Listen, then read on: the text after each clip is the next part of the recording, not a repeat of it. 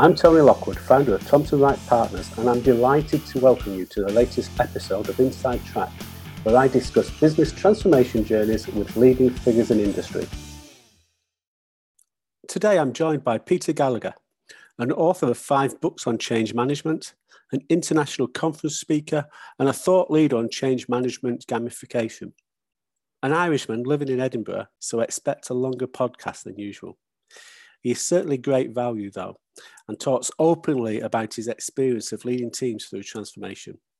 Let's get right into it, and let me introduce you to Peter now. Well, great to meet you, Peter. Thank you very much for agreeing to join us today. I seem to remember when we first connected, it was via Twitter, something that you posted on Twitter about change management, and you seem to be pretty prolific on social media and posting ideas and stuff around change management. And I'm sure we'll dig into that a little bit deeper later. But before that, can you introduce yourself? Talk a little bit about your sort of career to date and how you got into change and transformation. Yeah, thank you very much for having me, Tony. It's good to be on. So my career, probably the last 30 years, I've worked in over 30 countries. I've been involved in aerospace, defense, energy, finance, manufacturing, mining, and pensions. And I've worked for organizations such as Bombardier Aerospace, NCR, Shell, Ernst & Young. I've been both an internal and external consultant. I've been involved in manufacturing, quality, Lean Six Sigma initiatives, operational excellence, ERP implementations, CEO, special projects, and major organizational change and transformation. My clients have included Aramco, BP, Boeing, Rolls-Royce, General Electric, and Dow, to mention but a few. And when I look back at the projects or programs that were successful, they had a change management or communication component. But the ones that really stood out, the ones that were really successful, those ones had sponsorship, change leadership alignment, and a behavioral change element. And this has always excited and fascinated me, and it's my passion. So as my career's moved on, I've become more into the change spot. And if you find your passion, work no longer feels like work. Absolutely. So back in the UK now, after having worked as a strategic change execution director for EY Advisory Consulting Services for 5 years in the Middle East. And since I've returned, I've published 4 books on change management. I've got another 5 underway with this COVID environment, giving me plenty of time to create new material. I'm an independent consultant and I speak about the leadership of change. I'm also the vice president and board member of the Association of Change Management Practitioners UK. So that's the ACMP UK. Any questions on that? Well, I'll just take a deep breath because I think you need to take a deep breath after all of that. So you mentioned that you'd obviously operated within both an internal and an external capacity. Which do you prefer? Definitely the internal. Why is that? I worked as an internal consultant for a very large energy company, and I worked globally. And I think the good thing about working as internal consultant, I think you still need to be trusted and you still need to keep your esteem quite low to engage leaders. But within a large organization, if you've got a big organization behind you, such as we were, Organization Effectiveness Department working globally, we could challenge the leaders in the organization. You know, we had the mandate. So if I went to an area, and I worked all around the world, if I could work in Oman, Kazakhstan, Canada, the Philippines, wherever I went, I had a mandate. So I could walk up to that leader, get time in his diary and basically say, this is the direction of the organization. And yeah, give him time to soak that in or her to soak that in. But at the end of the day, you could say, well, am I going to go back to head office and say that you're not on board and then let somebody else take over? And I think that's a benefit. You don't get that as a consultant working for a big 4. So I miss that. And I think it's hard to adjust, because I'm a very direct person. I'm Irish, I'm direct, and I can get away with saying things because of my humor that my wife's English, and she said not normal people can get away with. So that's a real challenge when you're working as an independent consultant and you haven't got internal coverage.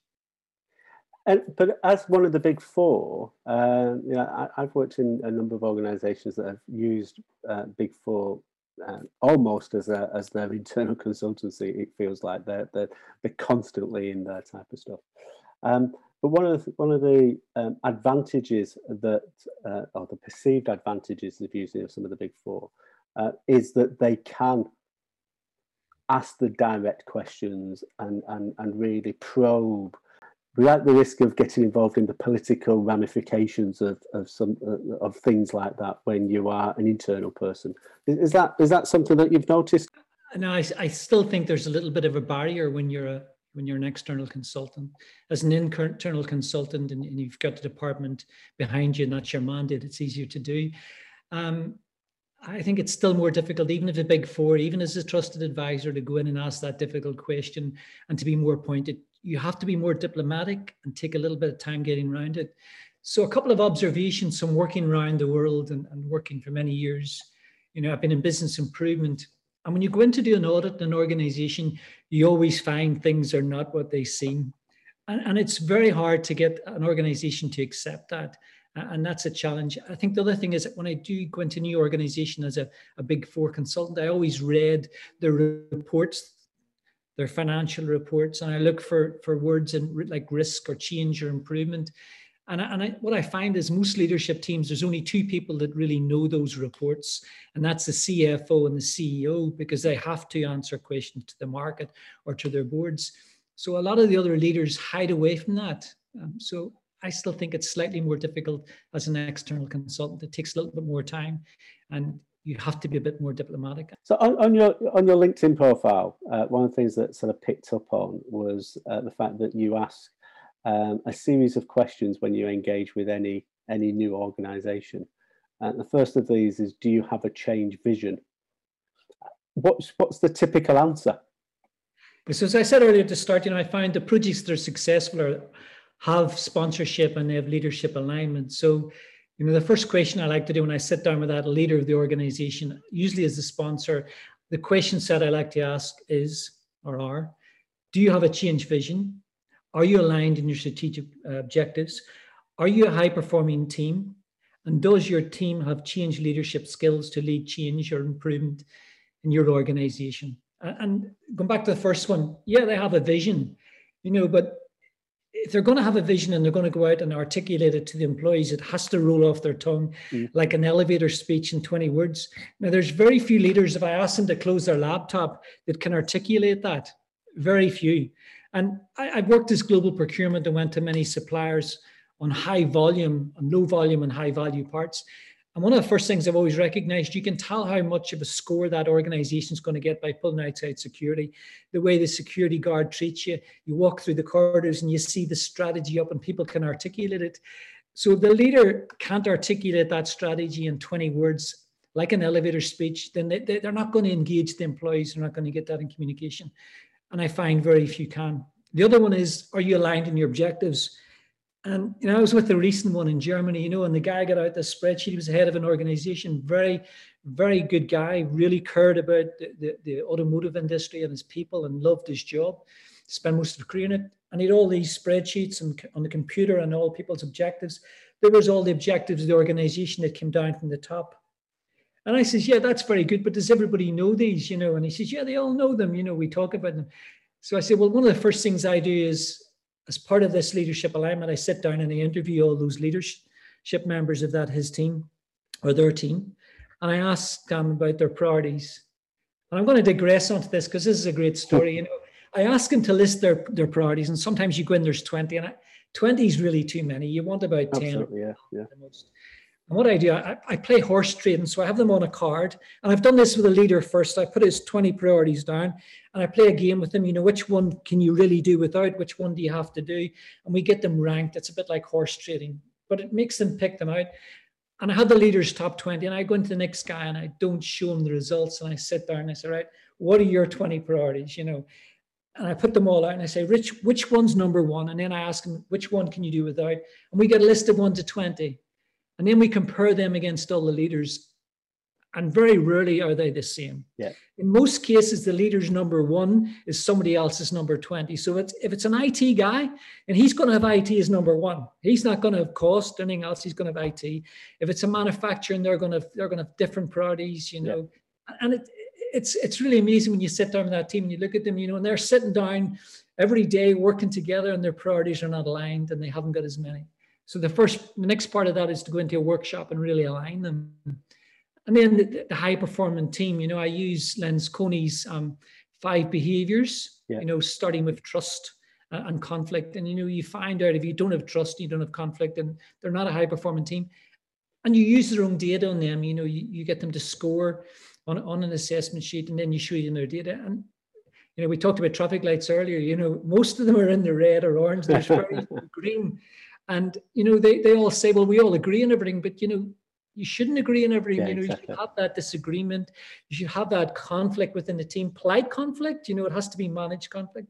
But before you can actually trust and be getting good results, you have to have that conflict and that trust and work your way through it to be a high-performing team. So those are the sorts of things I do.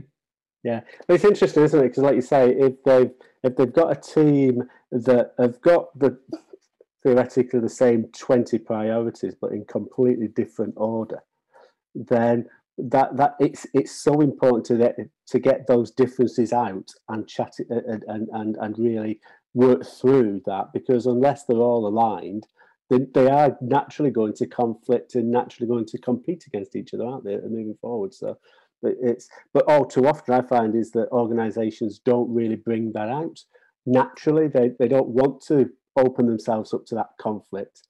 It's that sort of, there's an element of what is it, the forming, storming, norming type. So if you've got to go through that storming bit before you can normalise performance and then really drive performance. But a lot of teams don't want to do that. They naturally move away from that sort of storming part. Yeah, so and what I have to keep reminding them in the following workshops, I run other workshops with them. I put this up in Big A0 and I say, this is your data, this is your data, guys, because they still are in denial, some of them. So, and then you work on these, the way through, you work on them. So even as I'm working through that leadership alignment process in terms of what their priorities are and bringing these out. And then the other thing I noticed with teams, you talked about, if they haven't got the same priorities for just doing normal day-to-day business, what are they going to be like when they're implementing a change or a transformation? When resources become scarce, then they're going to hold back their best people. So another thing I find with leadership teams, no matter how good they are at normal day-to-day operations, I always say there's a difference between leading normal day-to-day operations and change. They're totally different skills, and you need to prepare for that.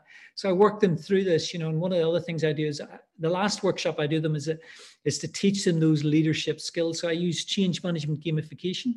Right. And all these workshops are closing these questions you asked earlier, so I put them into groups of 4. I'm still trying to close their priorities. I'm making them work as a team. And then we go through a one-day exercise, usually a one-day simulation, where we're implementing change into a dummy organization, which is as a case study. And we've got 12 participants in that case study, and they're all part of an organization. And we're probably implementing a new IT system to make the organization more effective. And we play that over a full day, and we play 3 different phases. We play the plan of the change, the execute of the change, and then the sustain. And they have to pick tactics, 10 rounds. They pick tactics in this. And we look at things like change definition. Is the change properly defined? And we look at, has the organization got capacity? And I'd like to come back to capacity. Capacity is another great thing. I've worked in organizations and they've wanted to do, and these are massive organizations, world-renowned and accepted as being leading practice and best in terms of profits, return on investment to their shareholders and to work for. And they're trying to do 10 transformations, and another organization trying to do 20. How much capacity have you got to do this? You've got normal day-to-day operations and you're trying to do 10 transformations. And you've asked a lot of your previous guys on these podcasts, what's your definition of a transformation? A transformation is a fundamental change to the organization where you're changing processes, structure.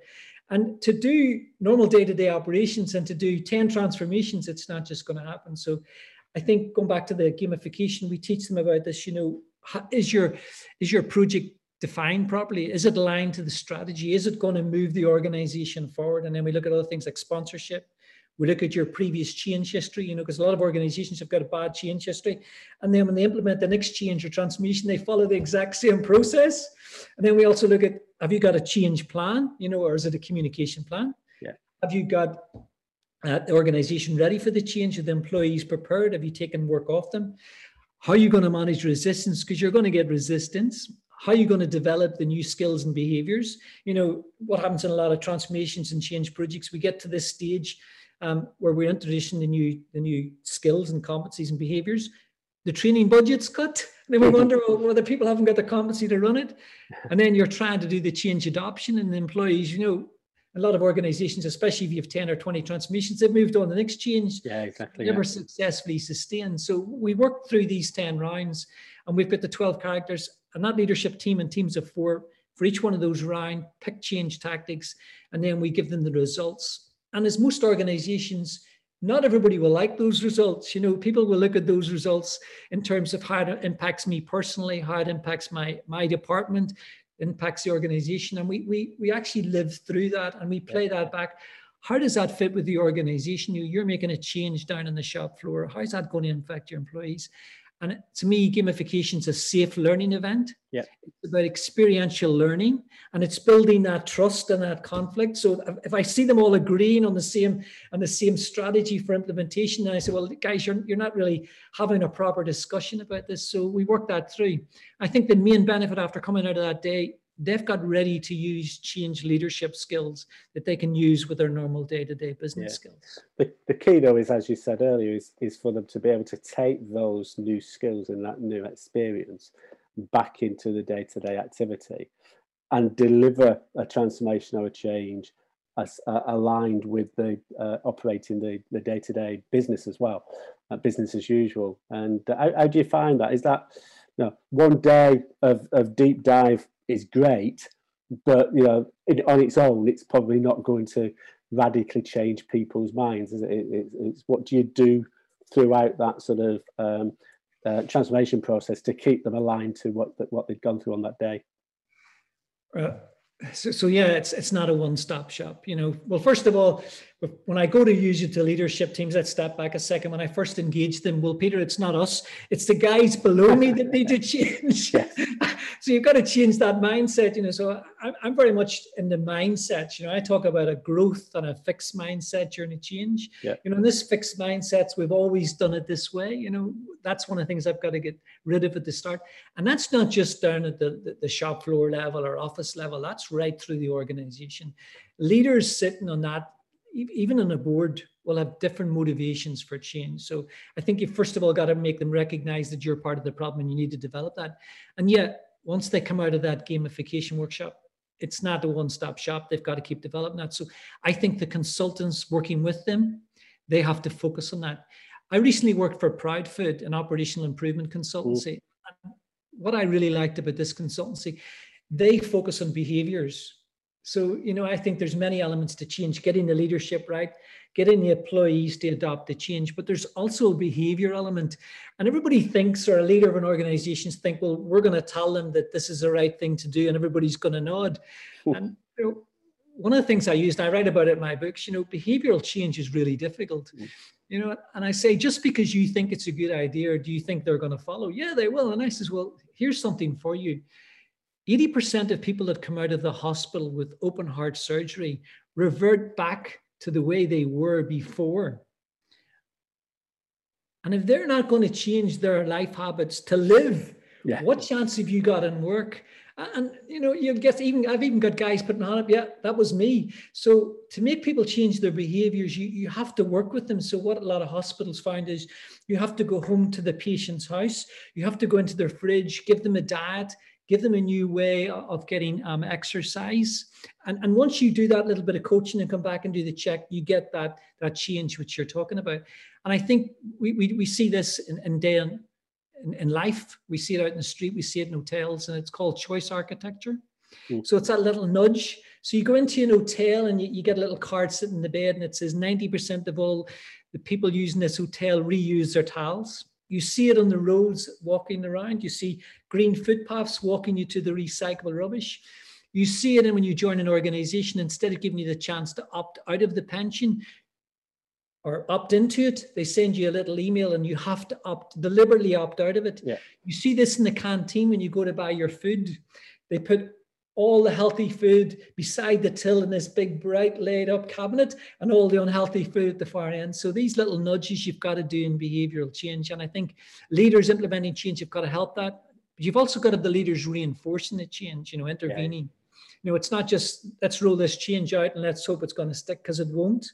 So if I'm working with leaders, I ask them to do three things. It's three simple things, but it continues the way through it. So during the plan phase, they've got to articulate that vision for change. So back to the vision again. What is it? Will people get on board? Will it inspire them? Then through the execute, how are you going to model those new behaviors and skills? Because if you don't follow them, people look at their boss and they say, well, if it's not interested in me, boss, it's not any good for me. Yeah. So you've got to model those the whole way through. You've got to spend time with people, engage, communicate, and then the sustain. And that's probably the hardest, when new behaviors and skills are there and the new change comes along, you've got to intervene when people fall back to the old way. And that's so important. So it's not just come out of that gamification workshop and do that. You need coaching. Yeah. And we all need coaching throughout our lives. No, I think, like you say, it is so important that you think beyond what the end point of any transformation is. It's not. The program itself might close down, or the program team might close down, but the embedding process of that change that you've just gone through continues, and it has to continue, often for many months and even years, to as you said, to really embed that behavioural change, because those behaviours have been built up over many years. You can't change them in a series of days or weeks. It's a continual improvement, isn't it? It's continual reinforcement. You've got to change the way that people are doing what they do on a day-to-day basis, the way they're thinking. And that's sometimes making sure that KPIs are adapted. I've found many times where you put a change in, you're expecting people to deliver things in a completely different way, but the measurements that they're rewarded again, should I say, haven't changed. So what happens? You don't get the change that you're looking for. It's all those interdependent elements that you've got to get in the right place. Yeah, I think aligning the change to the balanced scorecard. Yeah. So again, going back to step one, has the change been properly defined? Is it going to move the dial? Is it going to deliver the strategy? And again, I go back to capacity. You've only so many change you can put into the organization. So what is it? Does it move the dial? And how should that be measured going forward? So when you do get to the end, how's that measured in the balanced scorecard in terms of those four critical measures? And then I think the other second thing is, does it link to the individual's performance scorecard? And unless it does, it's very difficult to get that change. And, we're not just living with COVID, we're in the middle of the fourth industrial revolution. Change is going to hit us like never before. It's going to impact our family lives, our work lives, our social lives. We've had a massive IT transformation in the last 6 months, which organizations have been trying to do for the last 10, 15 absolutely. years. So, I think change is going to be here constantly. And as change professionals, an organization's capability to transform or change is going to be the difference between it surviving. So I think as all professionals within change and transformation, we really have to build that capability and support the leaders to do that. And do you think the leaders understand that and understand the value that people like you bring at this moment in time? Yeah, so we talked earlier, so I think I put people into three classifications in change. There's the advocates who support me. There's the observers that, maybe had a bad experience with change before. It's been traumatic and they're going to take a real bit of movement to move over there to become supporters of the change, or the advocates. And then you've got the rebels, and what does rebel stand for? Reject every business advancement legitimately, and I love these guys because they take more time and they're always there. And when I walk into their area, they don't come and greet me. I can see them, they hide, they move away from me, and I can see them looking into my eyes. They say, Peter, I'll still be here. I've seen many Peters come and go. And I think that's the same with leaders. Some leaders, not them all. Some are really great, really advocates of change. They understand the importance of the organizations. They understand that we have to keep changing and transforming. The world is changing. Customer preferences is changing. There's a burning platform, out there. I don't think we need it anymore. It's there. Yeah. And these guys have to move forward. So, the leaders are the same. So I think at some point, there's 3 strikes and you're out, but you have to talk to them, engage them, because there might be a genuine reason why people reject change. And in some cases, if you get a lot of employees rejecting the change, maybe it's not the right change for the organization. I always get that taken up. And yes, that could be the case. But in a lot of cases, people have personal problems with change and they don't want to change, and everybody's got their own little life at home. You don't know how they've been damaged by change before, But I think there are, as you say, there are really good leaders, very transformational leaders, transformational focused leaders out there. And equally, there's others that are leading organisations that are today's blockbusters. They are organisations that are quite successful at the moment, but just don't realise, or maybe realise that something's coming that will completely change their business model. And if they don't adapt, they've gone, like Blockbusters did when Netflix and the like came around. But the sheer size of the challenge to change that organisation into something that needed to is just too big for them to get their head around or to even just contemplate. And I think that's where the real opportunity is, I suppose, for people like you and I to go in and start to identify those types of organisations and go and engaging with the leaders now. Yeah, so my favorite quote in this, and I do speaking events around the world, and I work with lots of leaders, and one of my first quotes to them is, nothing negatively impacts organization performance quicker than an employee who resists change and who believes the way we work today is the way we work tomorrow. We can't have people in organizations thinking like that. And that can't be a leader. It can't be anybody in the organization at any level, because they'll stop it, So if you're going to roll change through an organization, I talk about, look at a water fountain.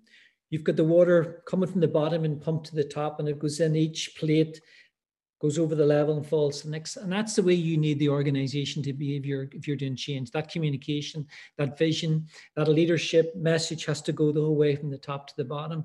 And if you have resistance, if you have those rebels, you've got to engage them and talk to them and try and turn them. But eventually, at some point, if they're holding the organization back, then for the greater good, in some cases, it's very unfortunate. And I always see it as a personal failure, but sometimes it doesn't work. And actually, in retrospect, when I've had the experience of those people, by encouraging them to leave, you're doing the best thing for them as well. And there's been lots of times where we've gone through that process with people. Where the organisation is going to go next is not where they want to be. So, they choose after discussion to leave. We keep in touch with them. And it's the best that when you look back 6 months later, they'll come back and say, it's the best thing that ever happened to me, because I wasn't enjoying life doing what I was doing. I didn't want to go and do what they wanted me to do. Leaving and going into something new has given me a new lease of life. So a lot of the times it's the best thing for the individual as well as the organisation. Yeah, very true. And I think, I've worked on onboarding and so I worked on a transformation in a large energy organization. We looked at 5 employee life cycle processes. First of all, it was onboarding when the oil price was going high, and then the oil price drops, and then it's offboarding. And I worked with a really good mentor, and he says, Peter, people are having to leave the organization through change or through redundancy, because we're cost cutting or changing the way the organization operates. But that person should leave the organization, and you should see them as an ambassador. So we should make that experience as pleasant as possible, for that person, because that person's now going to pull up and buy petrol, and they're going to talk about that. So that was a very good lesson. So we done the offboarding process with a very humane touch. It's an unpleasant experience, make it as pleasant as possible. And, in some cases it might be cost cut. In other cases, some people mightn't have the skills, or the organization might do away with the department. So I think if you don't respect people, if you don't put people first, you shouldn't be in change, first of all. You have to treat people with respect, but you've got to be aware that not everybody's going to make it, but make that a nice, humane experience. And again, I go back to leadership. That's about leadership, putting that in the front of their vision. We're going to look after people. When I first got involved in Lean Six Sigma, the organization made a commitment to the employees. We're going to make improvements. We're going to make efficiency improvements, but nobody will go out the door. And I think you've got to make that commitment at the start. when I talk about change adoption, one of the first steps in that is making the employees aware. Yeah. So I think you've got to let them quickly know that there's going to be changes to the organization. Your job's safe or not safe, or it could change. But you've got to get that in before the rumors start, before the resistance builds. And I think that's up to leadership. And I've came full circle. I used to try to learn the tools, then I learned sponsorship, but that's why I focus so much on leadership. The leadership have to lead the change, So for me, let me digress a second and I'll come back to my main point. I used to think when I was leading a project or leading a change or a Six Sigma initiative that if I was smart and I had good project management skills, used all the tools properly and worked hard and coerced people into doing things that would work. Mm. Well, to me, I've now moved back. It's every project's a four-legged stool. So the first leg's me. And the second leg's a team. You've got to have a very good team behind you. And the third leg's the stakeholders. And the fourth leg's is a leadership team and the sponsor.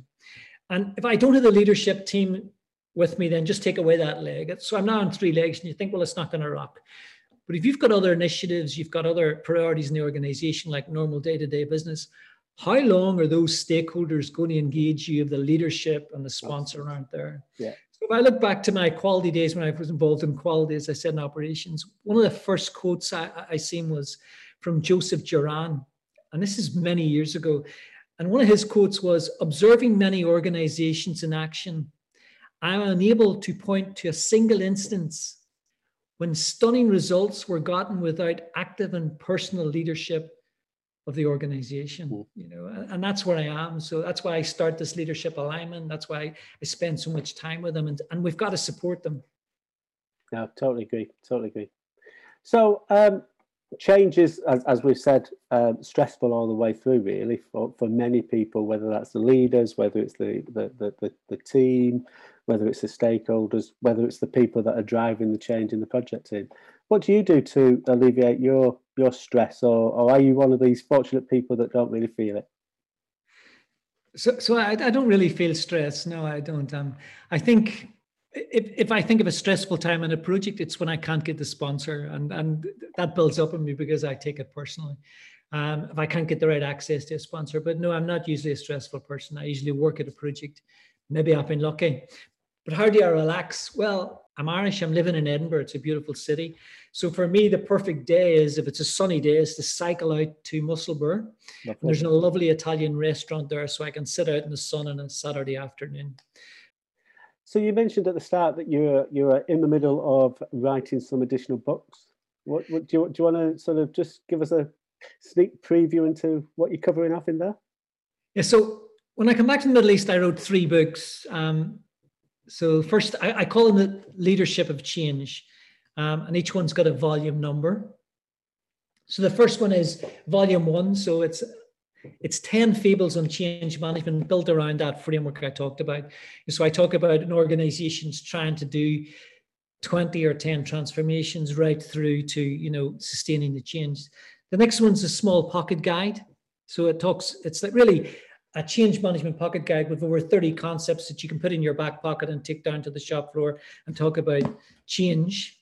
The next one's a handbook, much more detailed. So it's over 300 pages, over 50 concepts, a glossary, many illustrations and assessments to help you through the change. So that was, if you like, my methodologies, my frameworks. And then I love gamification. I've used gamification for general learning, for part of lean operational excellence. It's a great way to learn because of this experiential learning. So I done my first little workshop manual. So it's volume A, and it's called Leadership of Change, volume A, Change Management Gamification for Leadership.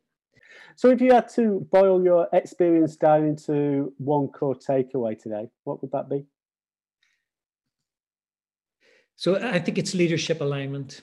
And I mentioned the importance of, the four-legged stool. If you don't have that leadership or sponsorship, and I'm not saying for 1 second that a communication or employee engagement is not important. It's extremely important, but I'm now gone full cycle to where I started my career in quality, and it's leadership. If you don't have them involved, you're not going to get there. So it's that doing that change history assessment with them. It's doing the one-to-one interviews. It's what are your strategic priorities?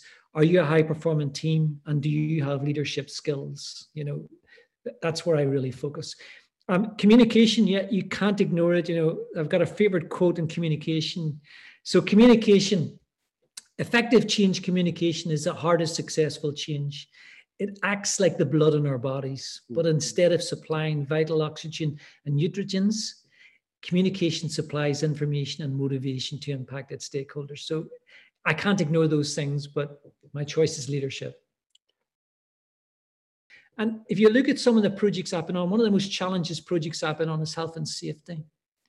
I was working for an energy organization, and every year we were killing over 100 people because people weren't following rules when they were out doing their work. And we tried everything. We tried to educate it. We ran it as a transformation program. Everybody in the organization had to go and do all these health and safety courses. In each meeting, we had to have a HSE brief. If you went on a car journey, you had to plan your journey. And it was around behaviors. If you were walking up a staircase, you had to hold a handrail, many things like that. And it didn't work. We had over 100 deaths for a few years. It was getting out into the press, and it was stopping us winning new work in organizations and countries because nobody wants to touch an organization that's killing people. And these were employees and contractors. And we introduced 12 lifesaver rules. And it's all about behavioral change. Now, when you're implementing a change, it can either be a tell or a sell. The sell is winning the hearts and minds. The lifesaver rules was introduced as a tell. Yeah. And if you fail to follow these rules when you were doing maintenance, so if you went to do maintenance on a site, you had to have a permit to work. It had to be signed off and things like that. And we implemented these. And the rule was, if you don't follow these rules, guys, and we talked about this earlier, you choose to leave the organization. Yeah. And I think within a year, we got the deaths below 10. Still 10's too high, but it really worked. So that's why behavioral change is so important. And I go back to the guy coming out of the hospital after open heart surgery. If you think he's not going to change and it's a matter of life and death, you really have to think about how you make people change in organizations when it's not really impacting them that much. No, absolutely. And I think that's a perfect place to come to a conclusion. Thank you very much, Peter. That was really good. Thank you very much, Tony. Well, that's enough of the smooth Irish tones from Peter. Once again, thanks a lot, Peter. You'll find links to Peter's books in the show notes below. Like anything in life, feedback is essential, so please do let me know what you think about these podcasts. I'm particularly interested to hear about specific areas that you'd like us to cover in future episodes. The next podcast, in a couple of weeks' time, looks at transformation from a slightly different perspective, and I'm delighted to be joined by Stephen Baker, MBE. His is a fascinating story that I'm sure you'll get plenty from. So look out for that in a couple of weeks. Bye for now.